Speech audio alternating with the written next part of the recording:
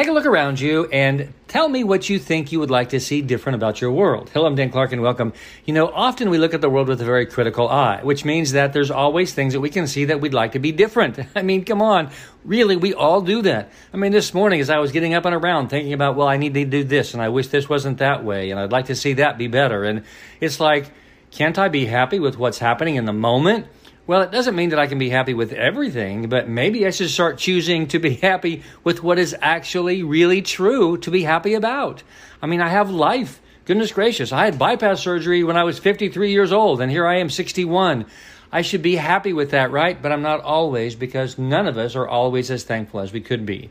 Now, that doesn't mean that we live in a fishbowl and we should just always be happy. What I am saying is that what is it that you're critical of all the time? Start to notice the things that you're critical of and move toward the things that you want instead of the things that you don't want more often. Our brains will really appreciate that. I love you. I'm Dan Clark.